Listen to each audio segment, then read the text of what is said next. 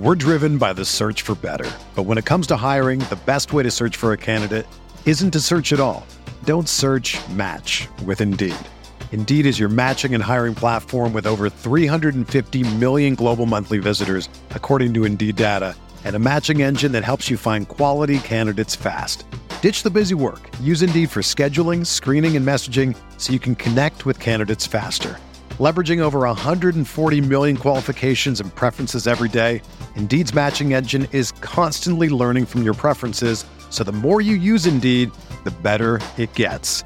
Join more than 3.5 million businesses worldwide that use Indeed to hire great talent fast. And listeners of this show will get a $75 sponsored job credit to get your jobs more visibility at Indeed.com/Blue Wire. Just go to Indeed.com/Blue Wire right now and support our show by saying that you heard about Indeed on this podcast. That's Indeed.com/Blue Wire. Terms and conditions apply. Need to hire? You need Indeed. This podcast episode is brought to you by Coors Light. These days, everything is go, go, go. It's nonstop hustle all the time. Work, friends, family. Expect you to be on 24/7? Well, sometimes you just need to reach for a Coors Light because it's made to chill. Coors Light is cold lagered, cold filtered, and cold packaged. It's as crisp and refreshing as the Colorado Rockies. It is literally made to chill. Coors Light is the one I choose when I need to unwind. So when you want to hit reset, reach for the beer that's made to chill. Get Coors Light in the new look delivered straight to your door with Drizzly or Instacart. Celebrate responsibly. Coors Brewing Company, Golden, Colorado. Let's make Vision Zero a reality in D.C. Almost half of D.C.'s traffic fatalities come from impaired driving. These deaths are 100% preventable. Don't let impaired driving ruin your holiday. Always have a plan for a sober ride. Never drive impaired. DC police are arresting drunk and drugged drivers. Drive sober or get pulled over. A message from the District Department of Transportation and Metropolitan Police Department.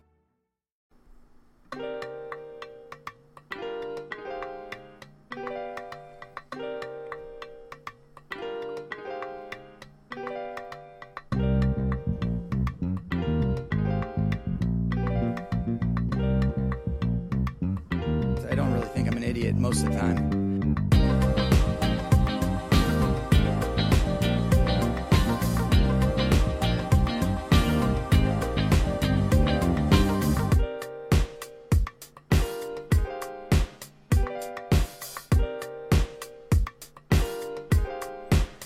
All right, welcome to another edition of the Butting Heads podcast from Rams Talk Radio. I'm Steve Barrow.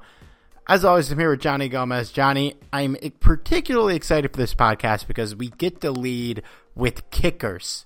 Kickers, Johnny. Yeah, I mean, we're getting into the heart of the offseason when we're talking about kickers. I am stoked to talk about these kickers. Admittedly, I haven't watched the tape of either of these guys yet, but we're having a kicker battle in the off season or in the preseason, if there is a preseason. But I am excited about that. So, anyways, today's show, just Johnny and I today, we are gonna talk best and maybe worst draft picks from every one of the less need drafts. But before we get into that, we are going to touch on some of the moves the Rams made. But first, don't forget, like, subscribe, 5-star review wherever you get your podcasts. If it's on Apple Podcasts, please, 5-star review there. Leave it. Take a screenshot. You'll be entered to win a throwback Rams jersey or a new Rams jersey whenever those come out. Just send a screenshot to any of us, Johnny, Derek, or I, wherever, and we will know who entered. And, of course, check out our other show on the feed, Rams Talk Radio with Derek and Michael Stewart and a couple other co-hosts I think he has from time to time. But anyways, you're not here to listen to his podcast. You're here to listen to ours. So, Johnny, let's start with this. I love this. I love that this is what we get to lead off with. The Rams signed 2 kickers. We signed from the XFL Austin McGinnis. Many considered him to be the best kicker in the XFL. He made all 10 of his field goal attempts. led the league in touchbacks with 4. He also played in the AAF and kicked at Kentucky. We also signed. Do you have any idea how to pronounce this guy's name? I have not a clue, and I'm really interested to see how you pronounce it. I'm gonna go Lirim Hajrulahu. Nailed it. I'm sure you got it 100%. I have no clue. Guy has a crazy story. He's 30 years old, been in the CFL for a while, the Canadian Football League. Well-respected kicker in the CFL, made 83.3% of his kicks. He was very efficient from over 50 yards, which is good for us, considering the guy he could potentially be replacing had a big leg. Johnny, do you know like what did the CFL field goals look like? Are they the same? It's a little bit different. Like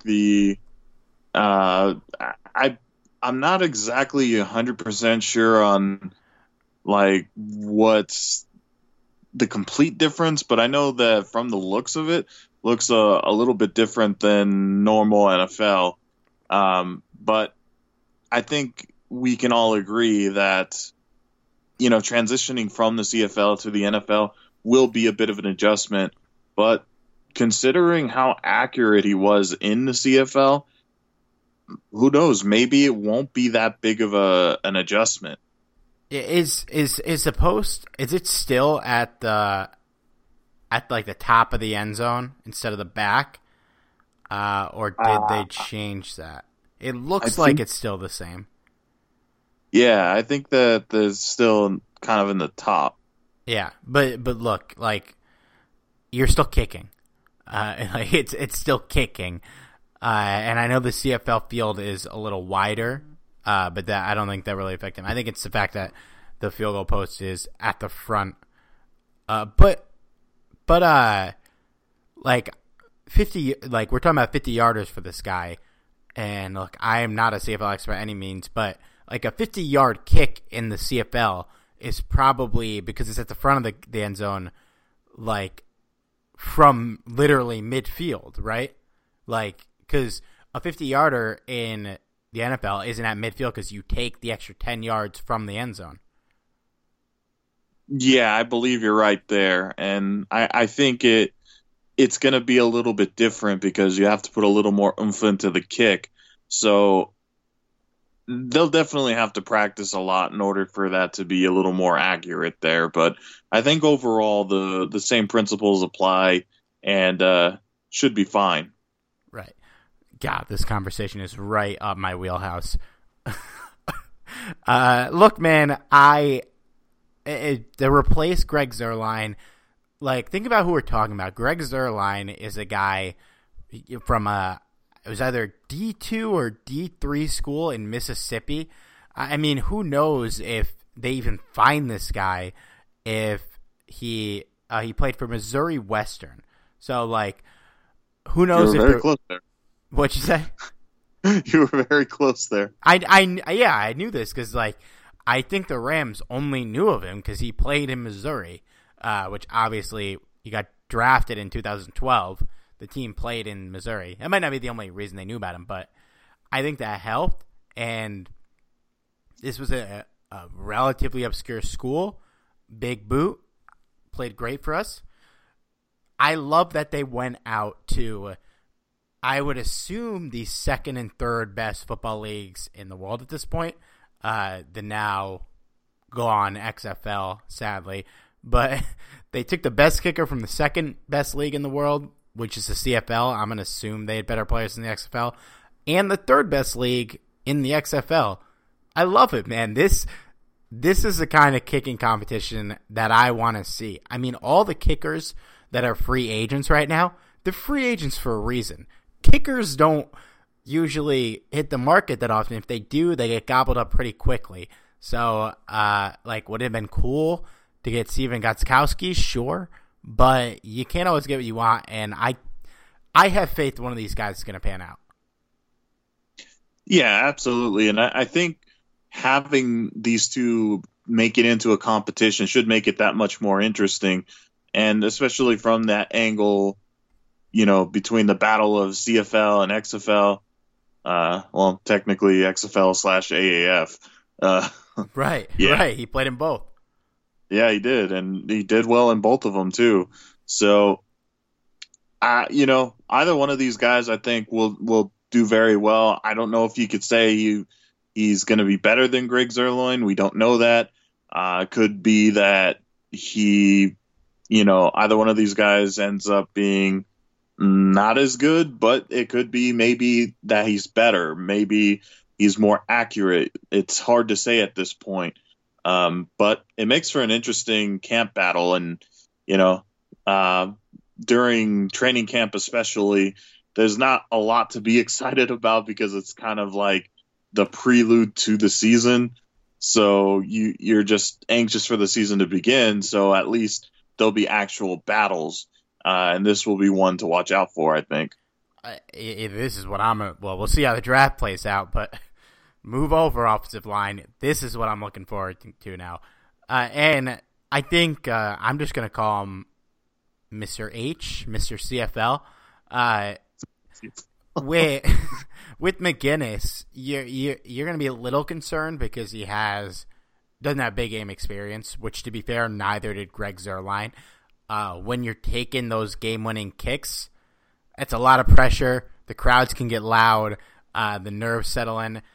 CFL is not a league to scoff at. Like, I would say, in comparison to another sport, it's basically like the MLS, where it's not the premier soccer league in the world. Like, obviously, not at all. But it's also like nothing like to scoff at. Like, fans still go to these games. People still watch these games. The players in these games are still competent players. There's a lot of guys that have played and been successful in the CFL that you would recognize their name from being good in college. So it's not the NFL, but he made the game-winning field goal in the Grey Cup, which is their championship game a couple years ago.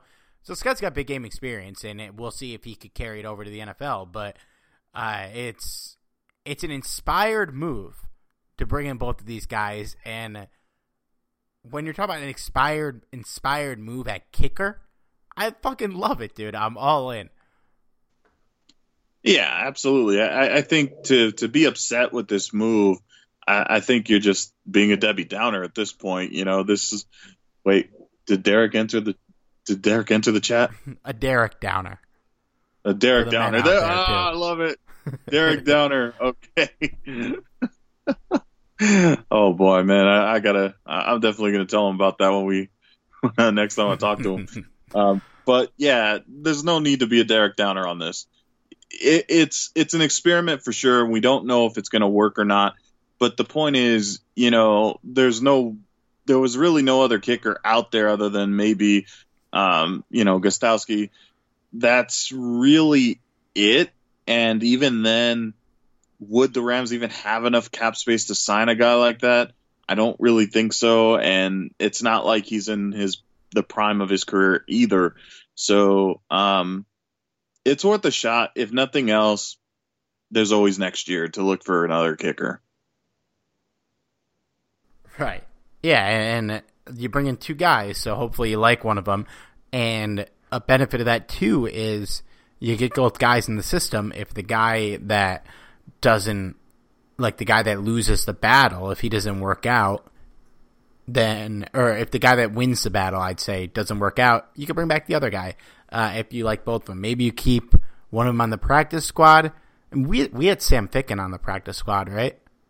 Yeah, we did. Yeah, so it's not if you think both guys have promise and you just like one slightly more, yeah, you practice squad the other guy. What's it going to hurt? Yeah, love 10 minutes of kicker talk.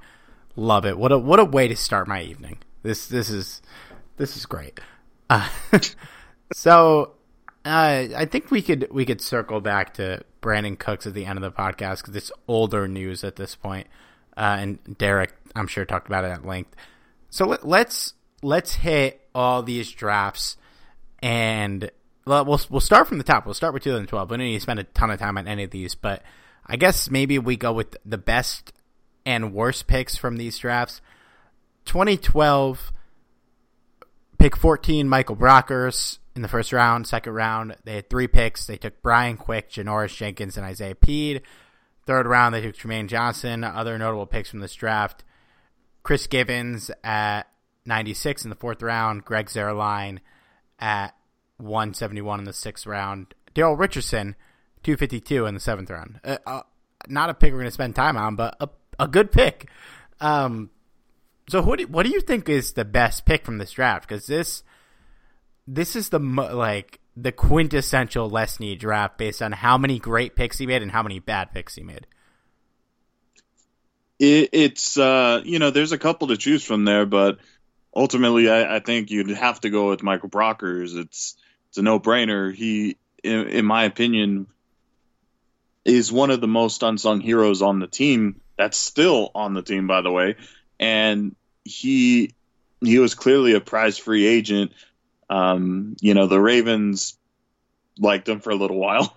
And, just because of a ankle injury or potential ankle injury, he's back with the Rams. So this is a guy you have to, you definitely have to give credit for. He's still a very valuable player. And there's a couple others to choose from there, but personally, I got to go with Brockers. What are you thinking?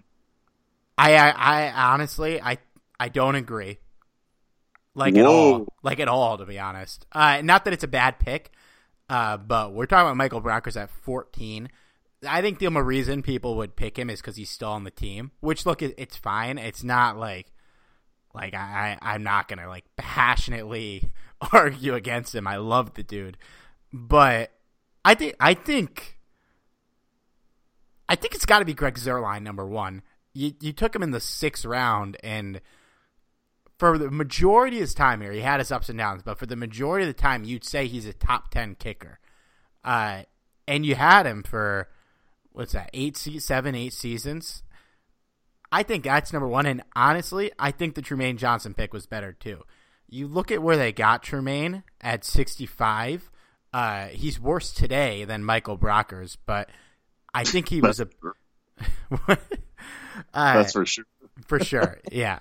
And he got his way more overpaid on this contract too. But when he was here, and he was here for a couple of years, I think it was here for 5 years, maybe 6. A very good cornerback. You got him at a great value. I think he was better when he was here than Michael Brockers was. And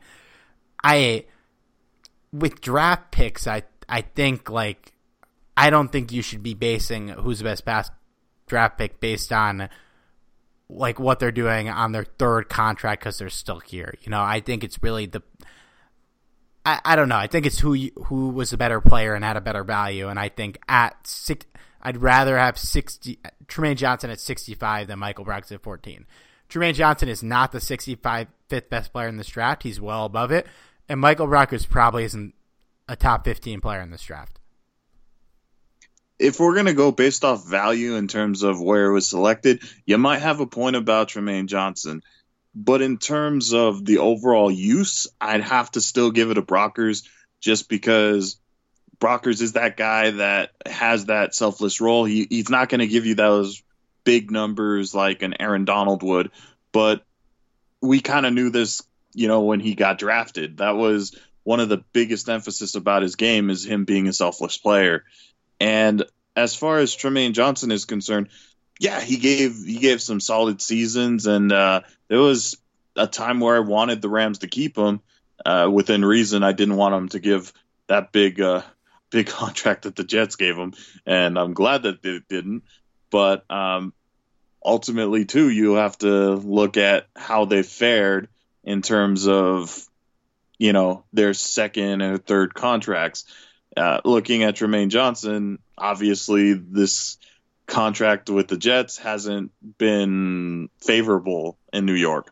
But with Brockers, he might be a little bit overpaid. And to tell you the truth, once the final contract, the final contract specifications were released, it still isn't that bad of a contract. It's right, not, but he was a little overpaid in his last contract too. Not heavily overpaid, but I don't think he performed up to it. Not.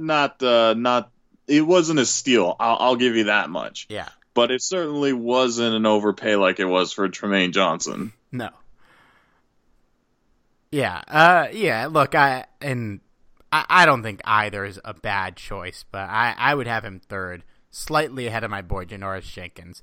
I don't think, like, for most of these, we don't need to spend a ton of time on the worst picks, but I just have to mention this every time we talk about this draft. We took Brian Quick, a project receiver out of Appalachian State when we desperately needed weapons, over Alshon Jeffrey, a finished product, not finished product, but a pretty proven commodity out of South Carolina, and I will never let them live that down. Yeah, there was quite a few receivers that they took. Brian Quick, he was, in fact, if I'm not mistaken, Brian Quick was the first receiver taken in the 2012 NFL draft. No, but he was the first pick of the second round. Wow, listen to the receivers in this draft because it's not good. Justin Blackman, that's who I wanted the Rams to pick at the time, but they traded back and took Brockers. Justin Blackman, Michael Floyd, who, if he was there, he got picked right before Brockers. That could have potentially been the pick. And Michael Floyd wasn't that bad. Kendall Wright, AJ Jenkins, Brian Quick, Stephen Hill, Alshon Jeffrey. Like, you could argue that Brian Quick is better than half of those players in the NFL, which is unbelievable. And the Jets, 10 picks later, take Stephen Hill right before Alshon Jeffrey, so they somehow fucked it up worse than we did. Because Quick was better than him. Quick wasn't good, but, like, he at least had a moment. It was brief. He had a few moments here and there. Yeah. Yeah, this was a bad receiver draft. Ruben Randall, Devian Posey, TJ Graham. Like, wow. Mohamed Sanu at the end of the third round. T.Y. Hilton. Yeah, and then we took Chris Gibbons. I mean, outside of the Brian Quick and Isaiah Pete drafts, like, the guys that got late, they got Chris Gibbons, Greg Zuerlein, and Darrell Richardson. Gibbons was decent for a couple of years. I mean, he had a better career than Quick. And Richardson was good for a year. So, like, not a bad draft for Snead. No, not at all. I mean, you're not going to hit on every draft pick, obviously, but for the most part, they had a pretty solid draft. And if you're arguing which player was your top player in that year, you're obviously doing something right. Right. 2013, we traded up to take Tavon Austin at 8. Then we took Alec Ogletree at 30. TJ McDonald. We didn't have a second round pick. TJ McDonald at 71. Stedman Bailey at 92. Those were 2/3. Barrett Jones at 113, fourth round, which we all loved. Every Rams fan loved that pick at the time. Yep. And that is just a reason why you have to take all, like, draft talk with a grain of salt, because we thought that was a home run, and there's no way we were alone. And that just he was nothing. And then Zach Stacy at the end of the 5th, like Darrell Richardson, had a moment, but I think it's. And Stedman Bailey could have been in this conversation if, unfortunately, he literally got shot, which sucks, but he's doing well as a person, so that's good. It's pretty clearly between Alec Ogletree and TJ McDonald, when you factor in value, but I think it's pretty clearly Alec Ogletree. Yeah, no questions asked there. Alec Ogletree, I think, well, to begin with, a lot of people were surprised to see Alec Ogletree drop to number 30. I remember I was ecstatic when the Rams ended up with him at pick 30. So that already was great news. And then he developed into a stud. Unfortunately for him and the Rams, they ended up going to a new defensive scheme with Wade Phillips, so he didn't exactly fit in. But through most of his career with the Rams, he did a solid job. So clearly he was the best one there. And Yeah, you could sort of make an argument for T.J. McDonald. He had a couple good years with the Rams, but I think Ogletree is a bit better. Yeah, agreed. And he was a better player when he was here. I think similar to Brockers, like he wasn't like a home run pick, but it was a good pick, and he did more good than he did bad here. I know he's a little polarizing of a player. It didn't end great here. He got a huge contract, but yeah, it was a fine pick. And when you have 2 first-round picks, that's what you want. Obviously, we moved up to get Tavon Austin. It's just funny. Like the player, do you remember who Buffalo drafted when they traded back? Not sure. I forget. E.J. Manuel. I'm looking at the draft. I don't remember this. Oh, that's but right. E.J. Manuel. Right. So I think you could safely say this didn't work out for either team. But it's funny. Like I think at the time, it wasn't as universal as like how much we love Barrett Jones, but I liked the pick. Tavon, I thought he was a good weapon to put with Bradford. In hindsight, like, we traded up to draft a guy who's my size with the 8th pick that played running back in college. Like, the funny thing is, I remember, I was a little bit jazzed about Tavon Austin just because the Rams were desperate need for wide receivers at the time. And so Tavon, I was kind of excited just to see we can finally get some sort of weapons out of this. But I remember everyone was singing the praise of him and Stedman Bailey. And when I saw Stedman Bailey, and I'm like, we have 2 really small guys at wide receiver. They could potentially be good, but I was really, I really had a question mark. I remember even discussing this with Derek, and he was a little more excited about it than I was, but he had a few reservations on that as well. I did not think that Tavon Austin was worth moving up to number 8 for him, but yeah, it's easy to say in retrospect, but still, even then, I question moving up so high to get him.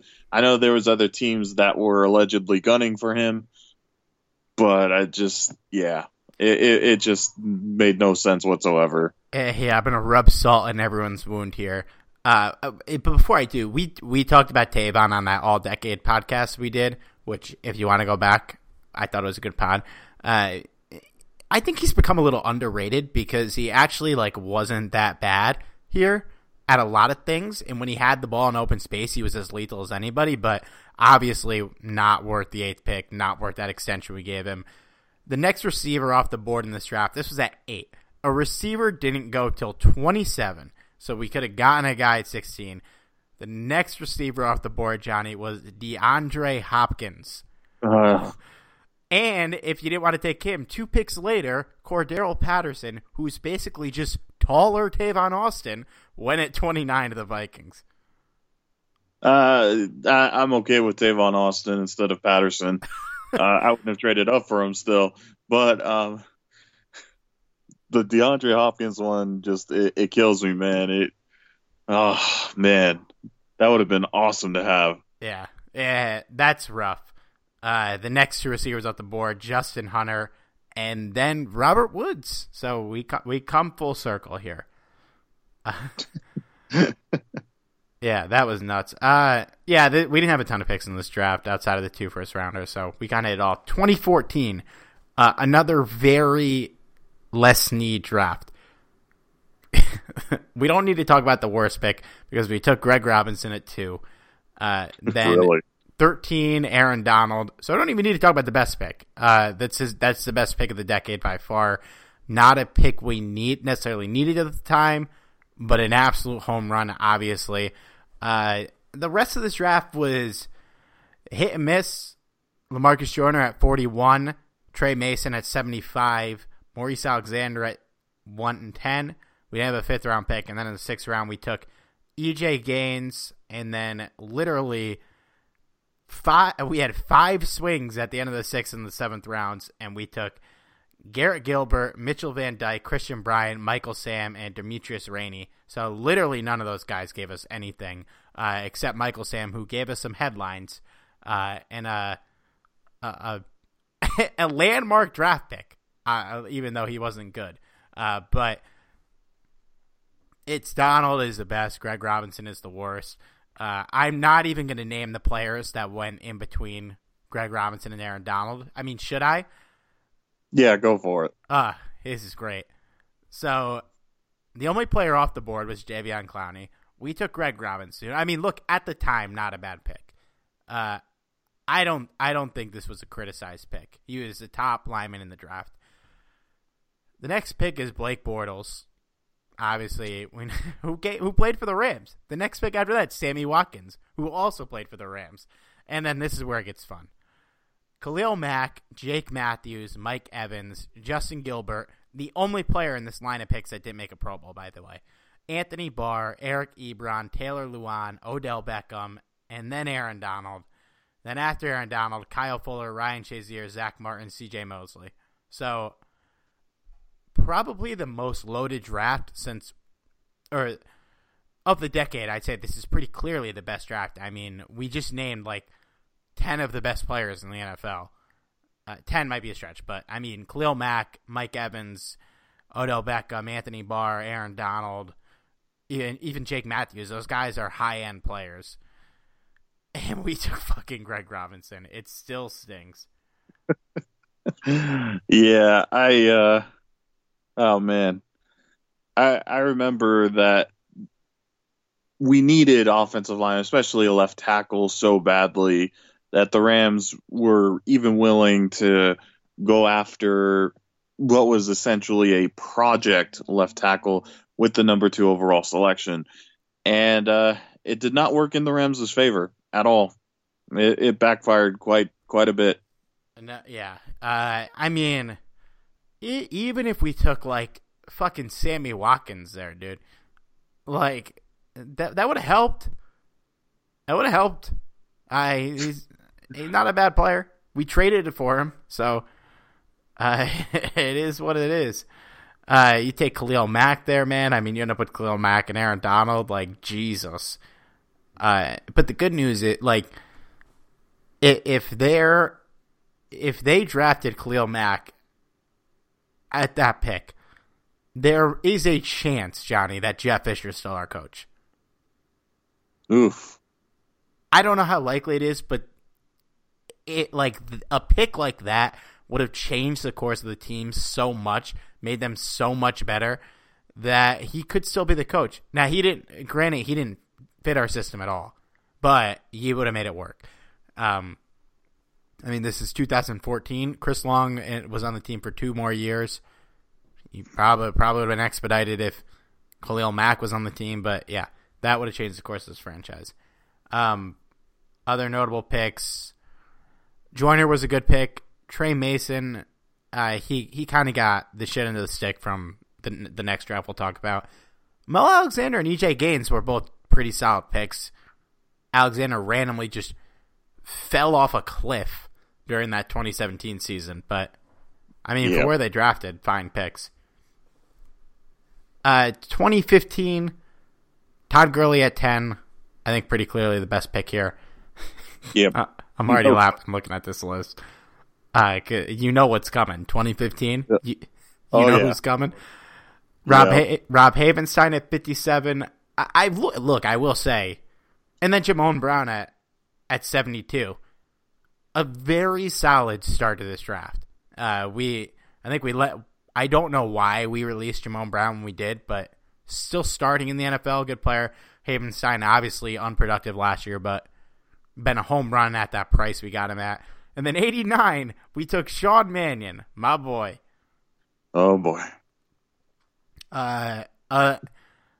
Andrew Donald in the 4th round, throwaway pick. And then I guess the only notable late round pick was, well, Cody Wickman started for like a day, didn't he? Yeah. Let's not bring back those memories. And then Bryce Hager, who I got to say at 224 was a good pick considering he's been a good special teamer for us and okay linebacker for us briefly last year. Yeah, without a question. I mean, if you could find any sort of, any sort of contribution in the 7th round, you've already won, in my opinion. Right. Just right. because they can't all be gold. Yeah, literally any type of production. Like Daryl Richardson in the 7th round, he was okay for a year. That's a good pick. This is fucking 7th round. Half those guys don't make teams. Yeah, without a question. I mean, even going up the list here, Bud Sasser in the 6th round, pick 201. Do you even remember Bud Sasser? No, I honestly don't. And I think the only reason why some Ram fans, who are St. Louis Ram fans might remember is because he came out of Mizzou. And that's literally probably the only reason. Yeah, right. And that's in the 6th round. So yeah, it's the draft is in all sports is an absolute crapshoot. I mean, outside of those top couple guys, I mean, in the NFL, it's like past the 1st round, it's really a crapshoot. And even there's only a handful of guys in the 1st round where they're a sure thing, and sometimes even those don't work out. The Sixers drafted a guy at number 1 who forgot how to fucking shoot. All drafts are a crapshoot. But yeah, all things considered, in this draft, they did really well. They drafted 3 starters, 2 of them longtime starters, one of them practically a fucking MVP, and then they threw away a 3rd round pick basically with Shaw Mannion. But look, man, you see a guy. You don't know how quarterback's going to turn out. What really sucks is Daniil Hunter went the pick before Shawn Mannion. He'd be nice to have. Yeah. But look, you pick a guy you think has a chance of working out, and then you take a quarterback number 1 the next year. He doesn't get to play. It's not a huge deal. So 2016, number 1 Jared Goff, 110 Tyler Higbee, 117 Farrell Cooper. Pretty solid start to the draft. All 3 of those guys contributed. Cooper made an all-pro team, and then late rounds, look, Tamarick Hemingway, Josh Forrest, those guys never gave us anything. And then Mike Thomas at 206, not a bad pick. He was on the team for forever. He's finally gone. But Johnny, I'm gonna give a scorcher here. I think Tyler Higbee might be the best pick in this draft. Ooh. Because hear me out. Okay. If you redid this draft today, and you're still taking a quarterback at number 1, are you taking Jared Goff or are you taking Carson Wentz? Do I still have the knowledge of Carson Wentz injury history? Yeah, you do. Because I don't give a fuck about the injury history. I'd rather have Carson Wentz today. And this is not pretty easily. And I'm fine with Goff as a quarterback, but I don't really think it's that much of a decision. The injury history is concerning, but one of these guys played pretty bad for most of last year, and one of them you're worried about him getting hurt. Who's also not perfect, but has pretty clearly been the better player when he's on the field, which is also a factor. The funny thing is, I feel like Steve and I are kind of switching roles here because during this draft, Steve was a pro Jared Goff fan. I was. And I was a pro Carson Wentz fan. And now I feel like I'm defending Jared Goff more than I would Carson Wentz. And the only reason is because technically I still believe that Carson Wentz is more talented, but you're only as talented if you're on the field. And Carson Wentz, you never know if this guy's going to play or not. He's he's almost as bad. Okay, no, maybe not that bad, but he's like a Sam Bradford in a way. Well, look, he played every game last year, so and I think he came alive at the end of the season. And this is, look, I'm not saying I don't like Jared Goff. I just think Carson Wentz is the player. But here's the real thing about this is that there's a pretty good chance that Jared Goff might be the third best quarterback in this draft class. Let's see, who was the other quarterback? He went in the 4th round. Is this Russell Wilson? No, Dak Prescott. Oh God, Dak. Oh. I think he went in the 4th round. I don't know. Look, man, I'm factoring, and it might not be fair, but I'm also factoring that they traded up for him. And look, I'm fine with him, but you look at the other. I mean, here's like a perfect example of what I'm talking about.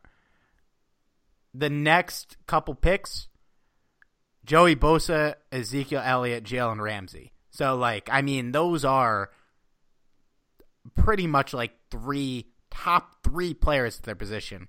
We took a quarterback, and we didn't even take the best one. Not that it's not a bad pick. I defend the move. I think it was fine.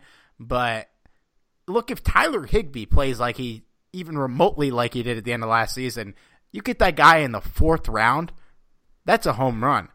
It's taken a while to develop, but tight ends are slow to develop. I was as big of a Tyler Higbee pessimist as everyone. I'm now a member of the church, and I think that was the best pick here because you trade up to get a quarterback and you don't get the number one guy.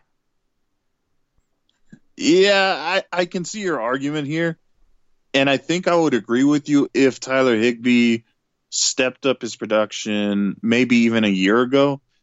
We're still basically just seeing half a year of quality here. Keep in mind that Tyler Higbee, while he wasn't bad in the first half of 2019, he still wasn't, nearly as good as he was at the latter half.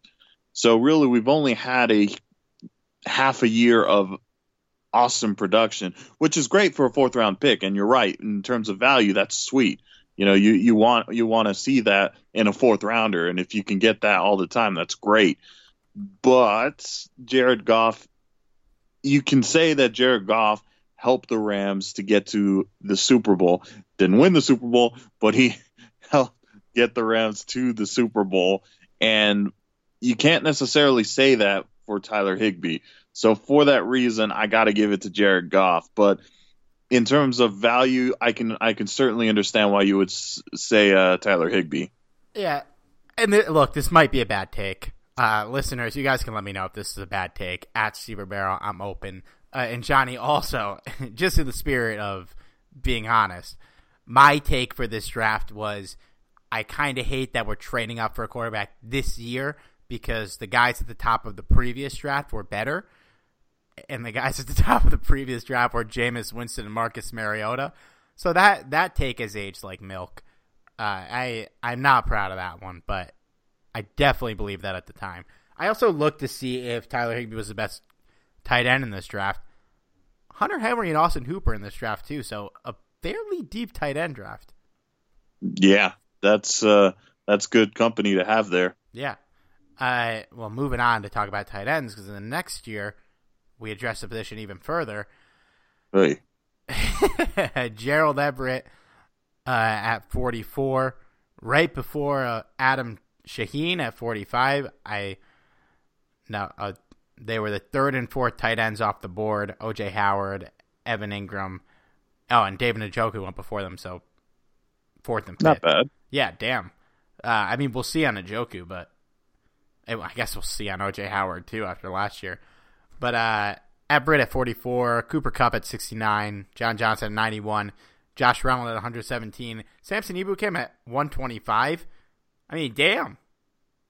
That ain't bad. Tanzel Smart, 189, 2 guys in the 6th and 7th that contributed nothing. So, again, Michael Thomas ended up being a good pick. This is an interesting question of who's the best pick in this draft, because it's a question the Rams might have to decide themselves when they're handing out contract extensions. Is it Cooper Kupp or is it John Johnson? Ooh, that is tough. And the funny thing is, if you were to ask me who I'd want to keep, I'd say both. These are really, really talented guys. And the Cooks trade certainly makes it more of a possibility that could happen. Yeah, absolutely. But if I had to pick one of these guys, I'd have to go with Cooper Kupp just because of his chemistry with Jared Goff. There's no denying his impact that he's had last year, and it was obvious that you've seen in the playoffs and even during the Super Bowl in 2018 when Cooper Kupp was missing. It's like Jared Goff lost a part of himself because he was just awful during the Super Bowl. And, had Cooper Kupp been there, it might have been a different story.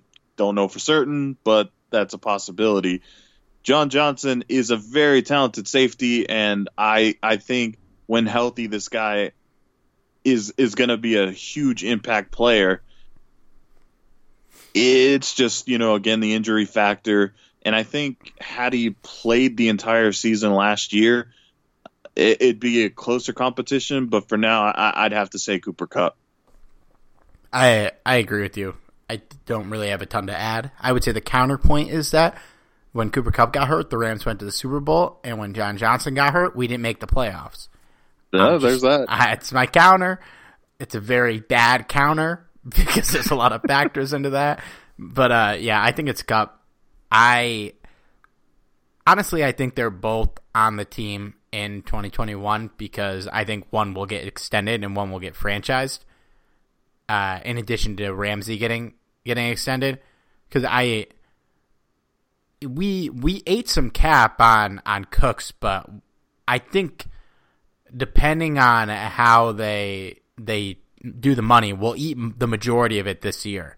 And I hope that's the way they do it so we could open up things for next year. I feel like that's really the whole purpose of getting rid of him. Yeah, for sure. The interesting thing looking in this draft, in round 6, the Rams took Sam Rogers, a fullback from Virginia Tech. I forgot about that. I forgot. We took Sam Rogers, and we have never used a fullback in the 3 years Sean McVay's been here. Not once. And I remembered seeing some coverage on him saying he'd be the next Brian Leonard. And I'm like, I don't know if that's a good thing.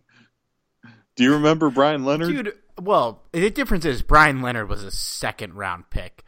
And the even worse truth is, because I think it was Seattle Rams on Twitter was tweeting out comparing the next draft class we had to some of the worst draft classes we've had. So we had a GM who I'd love to get on the pod, and I think he was only here for 2006 and 2007 and maybe 2008. But from 2006 to 2007, the best player he drafted was Adam Carricker, who was not good. Brian Leonard might have been the second best player he drafted. Brian Leonard, I did not think he was that bad, but we took him in the fucking second round. We took a fullback. He actually had an okay career, but not for where we drafted him. Man, looking back at some of these draft picks, oh man, shivers. Yeah, I'll read that draft at the end of the pod because it's insane. But this, all things considered, we come in without a first-round pick. It's Sean McVay's first draft. This was a great draft. Gerald Everett was not a home run at 44, for sure. But you get Kupp, you get Johnson, you get Reynolds wasn't the best pick, but he's been very valuable, and Ebukam in the 4th has aged nicely as well. I mean, you look at the guys who went after Everett: Adam Shaheen, Quincy Wilson, Tyus Bowser, Joe Mixon, Ryan Anderson, Justin Evans, DeMarcus Walker, Deshaun Kaiser, Tease Tober. It could have been worse. Not outside of Mixon, none of these guys are really jumping off the page for me. No, not really. And Mixon, we would have never taken him here. And there's a whole other mess of reasons why we wouldn't have, besides the fact that we had Todd Gurley. But it's fun to go from that draft to the worst draft, I think fairly easily, at least today, of Les Snead's era, 2018. Now, we didn't have a first-round pick. We didn't have a second-round pick. We traded the second-round pick for... Was that what we traded for Sammy Watkins? Yeah, it was, right? Yeah, I believe so. We traded, right, because we got him in like August. And the first rounder we traded for Brandon Cooks. So this is who we got. Joe Noteboom in the third. Brian Allen and John Franklin Myers in the fourth. Micah Kaiser and Obo Okoronkwo in the fifth. John Kelly, Jamil Demby, Sebastian Joseph Day, Trayvon Young in the sixth. Trayvon Howard and Justin Lawler in the seventh. So the best pick is clearly Sebastian Joseph Day, which is one of the silliest things I've ever said. If you told me that 2 years ago, like, it's not even close. Not a single player in the first of their first 7 picks in this draft really contributed positively. I mean, John Franklin Myers was okay, but we cut him after a year. Like, I guess he had positive contributions, but Joe Noteboom, Brian Allen, Jamil Demby, they all had contributions. None of them were positive. Sebastian Joseph Day at 195 is a great pick. I wonder what his role is going to be next year, because with Brockers coming back, Robinson coming in, it got a little crowded, but God, they really dropped the ball. And we'll see. The jury's not out on any of these guys. Micah Kaiser and Obo might actually get chances to contribute this year. Hell, Joe Noteboom might get a chance to contribute this year. Fuck if I know. John Kelly might be on the roster. But, I mean, Christ, man, none of these – we talked about a lot of these third, fourth, fifth round picks in the previous drafts that have provided something, and really none of these guys are. The second best pick we had in this draft isn't even on the team. Yeah, I would agree with that. I remember everyone being so high on Joe Noteboom, and you weren't. I will give you a props there. And I think he could still contribute. I think there's a chance he starts at guard this season, depending on what happens in the draft, but you've never been high on this guy. No, and to tell you the truth, one of the things that really frightened me was when people were wanting him to be our left tackle. And I'm like, this guy is not a left tackle. You know, I hope that maybe he translates into something else. You know, I know that it's kind of unfair to assess his career so far, since last year was really the only chance he had to start, and he really didn't play a full season. So we'll see. But I do think, if anything, if he is a starter at any capability, I would say it would have to be at guard, preferably right guard. Yeah, we'll see. Edwards played well at both, so they can move him around, and he probably I don't know where he'd better go. That's not for another podcast. But I mean, look, man, I'm done criticizing Jamil Demby. I feel kind of bad. I laid it on thick about him. But man, you were brutal. Yeah, we'll see. I mean, look, if he's the ninth lineman on the roster, I'll keep him on the team, sure. But he was the first guy off the bench. He was not suited to it. None of these guys were suited to their roles last year. But we'll see. Look, Micah Kaiser and Obo, I'm not out on either of those guys yet. We'll see. Like, there's definitely a chance nothing's there, but shit, we'll see what happens, man. It's not over. And then last year's draft, which I think it's silly to spend a ton of time breaking this down, but Taylor Rapp, Darrell Henderson, David Long, Bobby Evans, Greg Gaines.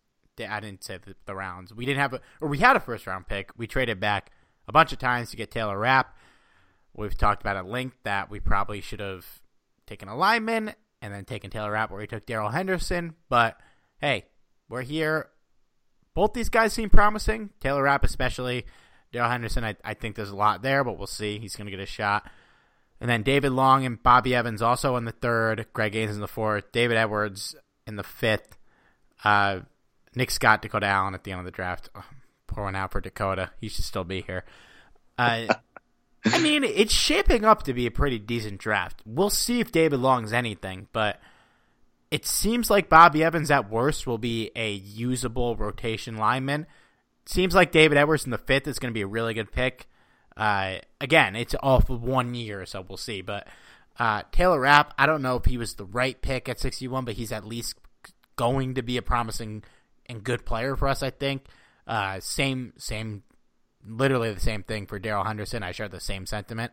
But overall, I mean, none of these guys went on the field last year, and we were like, why the fuck are these guys in the field? Most of them, they went on the field and we're like, hey, there's something there. Yeah, the interesting thing is when you really look at this, there's really only one player that's no longer with the Rams. All these guys are there. Yeah, they all made the team. Yeah. They made the team, and they're all contributing in one form or another. Greg Gaines, I think, isn't going to really see much of the field next year because of the crowd. Yeah. But I'm hoping he will see a lot from, guys like Brockers and Robinson, and maybe learn and develop. But ultimately, you can't complain about this draft at all. Yeah, well, hopefully David Long ends up being similar to Tyler Higbee, a late bloomer, instead of being similar to Barrett Jones, and a guy we all loved at the time that just did not pan out. But we'll see. I think he's going to get a chance to play a little this year. Michael Brockers, I think it was Michael Brockers, mentioned him as a guy that could fill in for Nickel Roby-Coleman, which seems like a shot he might get if they're still high on him. And for Greg Gaines, it's crowded on the defensive line, but that's if you're on a roster on a crowded position, I think that's the best position to be at because, correct me if I'm wrong, I feel like that's the position that rotates the most out of any position. Running backs, depending on the team, but usually it's the defensive front. Yeah, absolutely.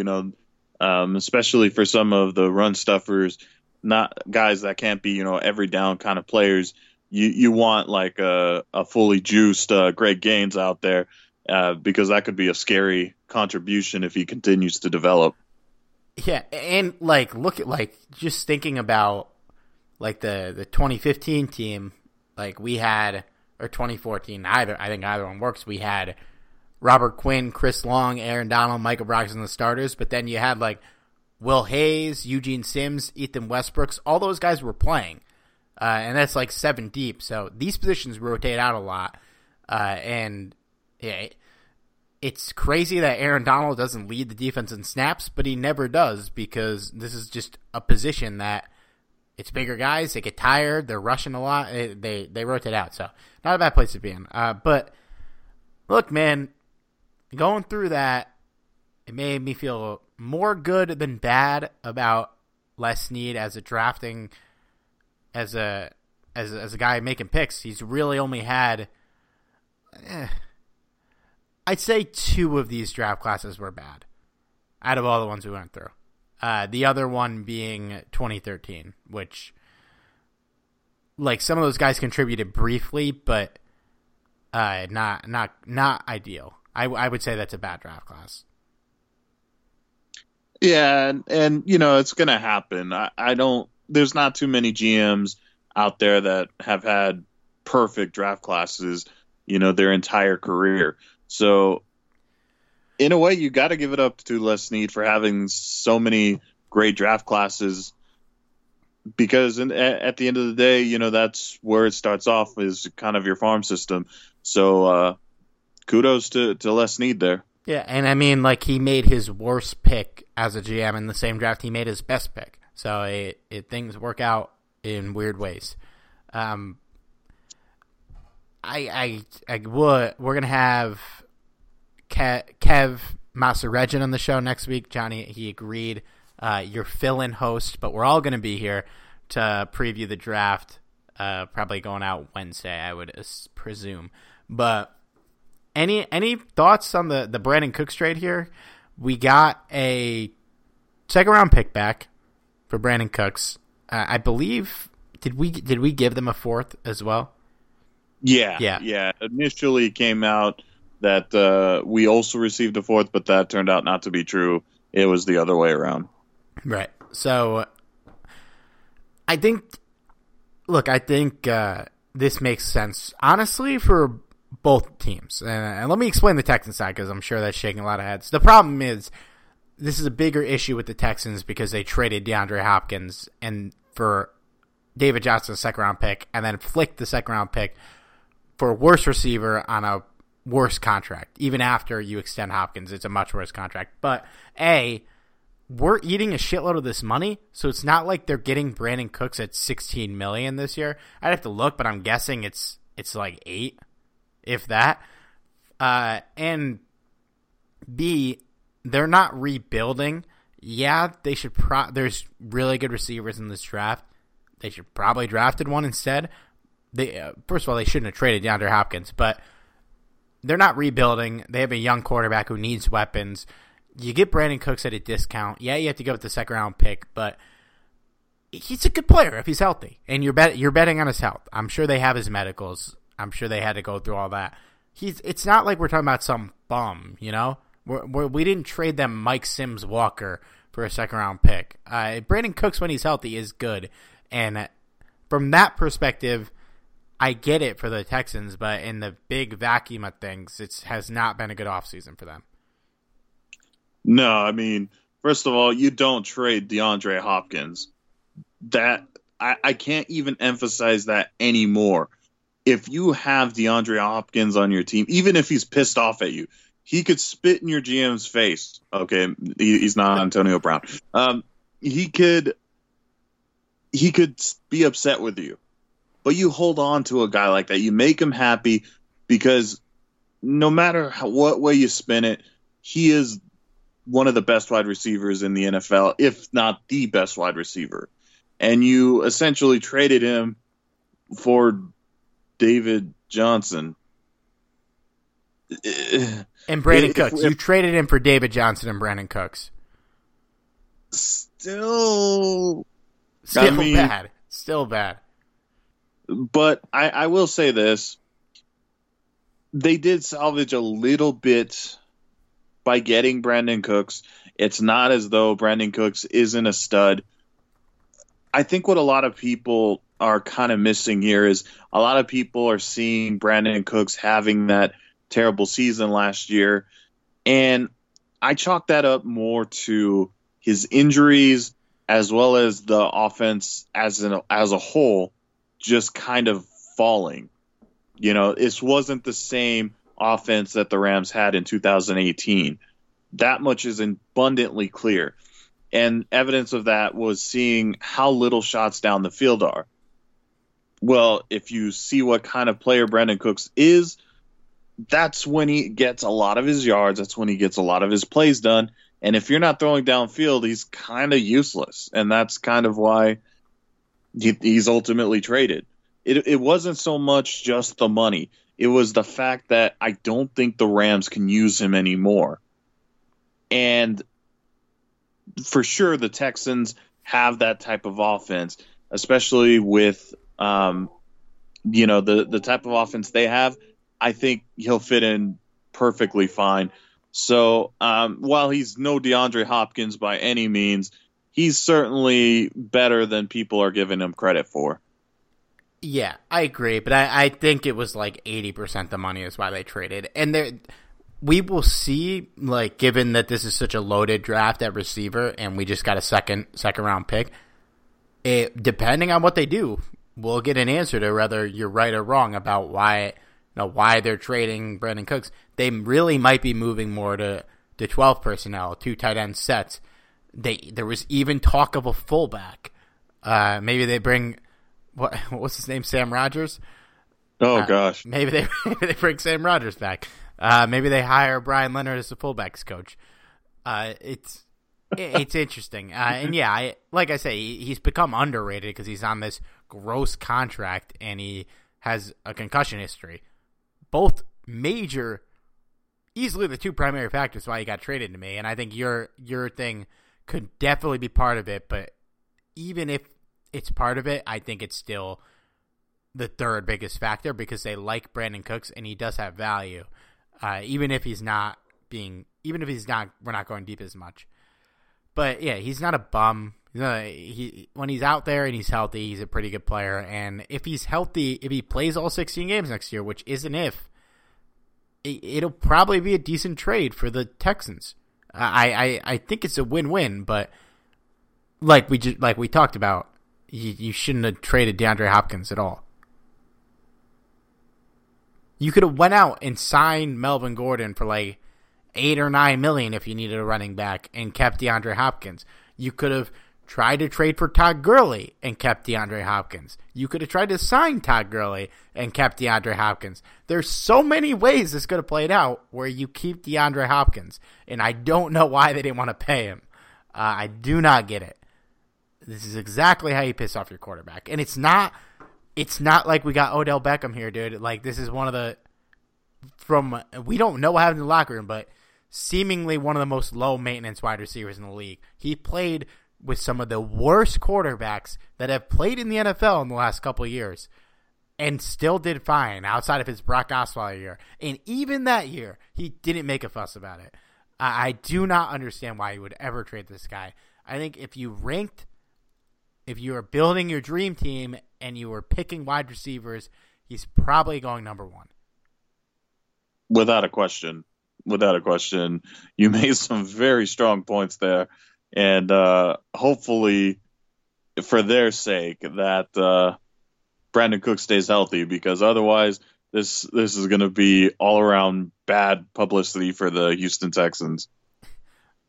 So $8 million is a cap number for Brandon Cooks this year for the Texans. I don't know how. Looking at his contract, if over the cap is right, his cap number for the next 3 years will be $12 million, then $13 million, then $14 million, but all the dead money's taken. So if he plays like he did in 2018 this year, they'll probably just keep him at $12 million because he is a valuable player still, as much as we've forgotten. But we'll see. And look, his injury history is concerning, but it's not like Todd Gurley where it's a deteriorating knee. It's frightening in that he takes a hit the wrong way, his career might be over, but when he's out there playing, it shouldn't affect his performance unless he's playing a more reserved style, but it's not like Brandon Cooks was out there trucking people before he got concussions. All right. Well, we'll get some draft takes next week. Johnny, get them ready, but we went pretty long, so I think we can wrap it up. You got any final thoughts here? Just looking forward to the draft, man. Like I said, about the only thing to look forward to during this quarantine. Looking forward to the draft. I think this is my month anniversary of being quarantined, so that's great. Can't wait to see people. Hey, if you're staying home, keep staying home. It'll all be better for us in the long run. But we're back next week. Follow me on Twitter at C. Ribeiro. Follow Johnny at Johnny506. Hit us on Twitter. Any questions you want to answer on next week's pod about the draft. And follow Talk Rams, and we'll talk to you then. I don't really think I'm an idiot most of the time.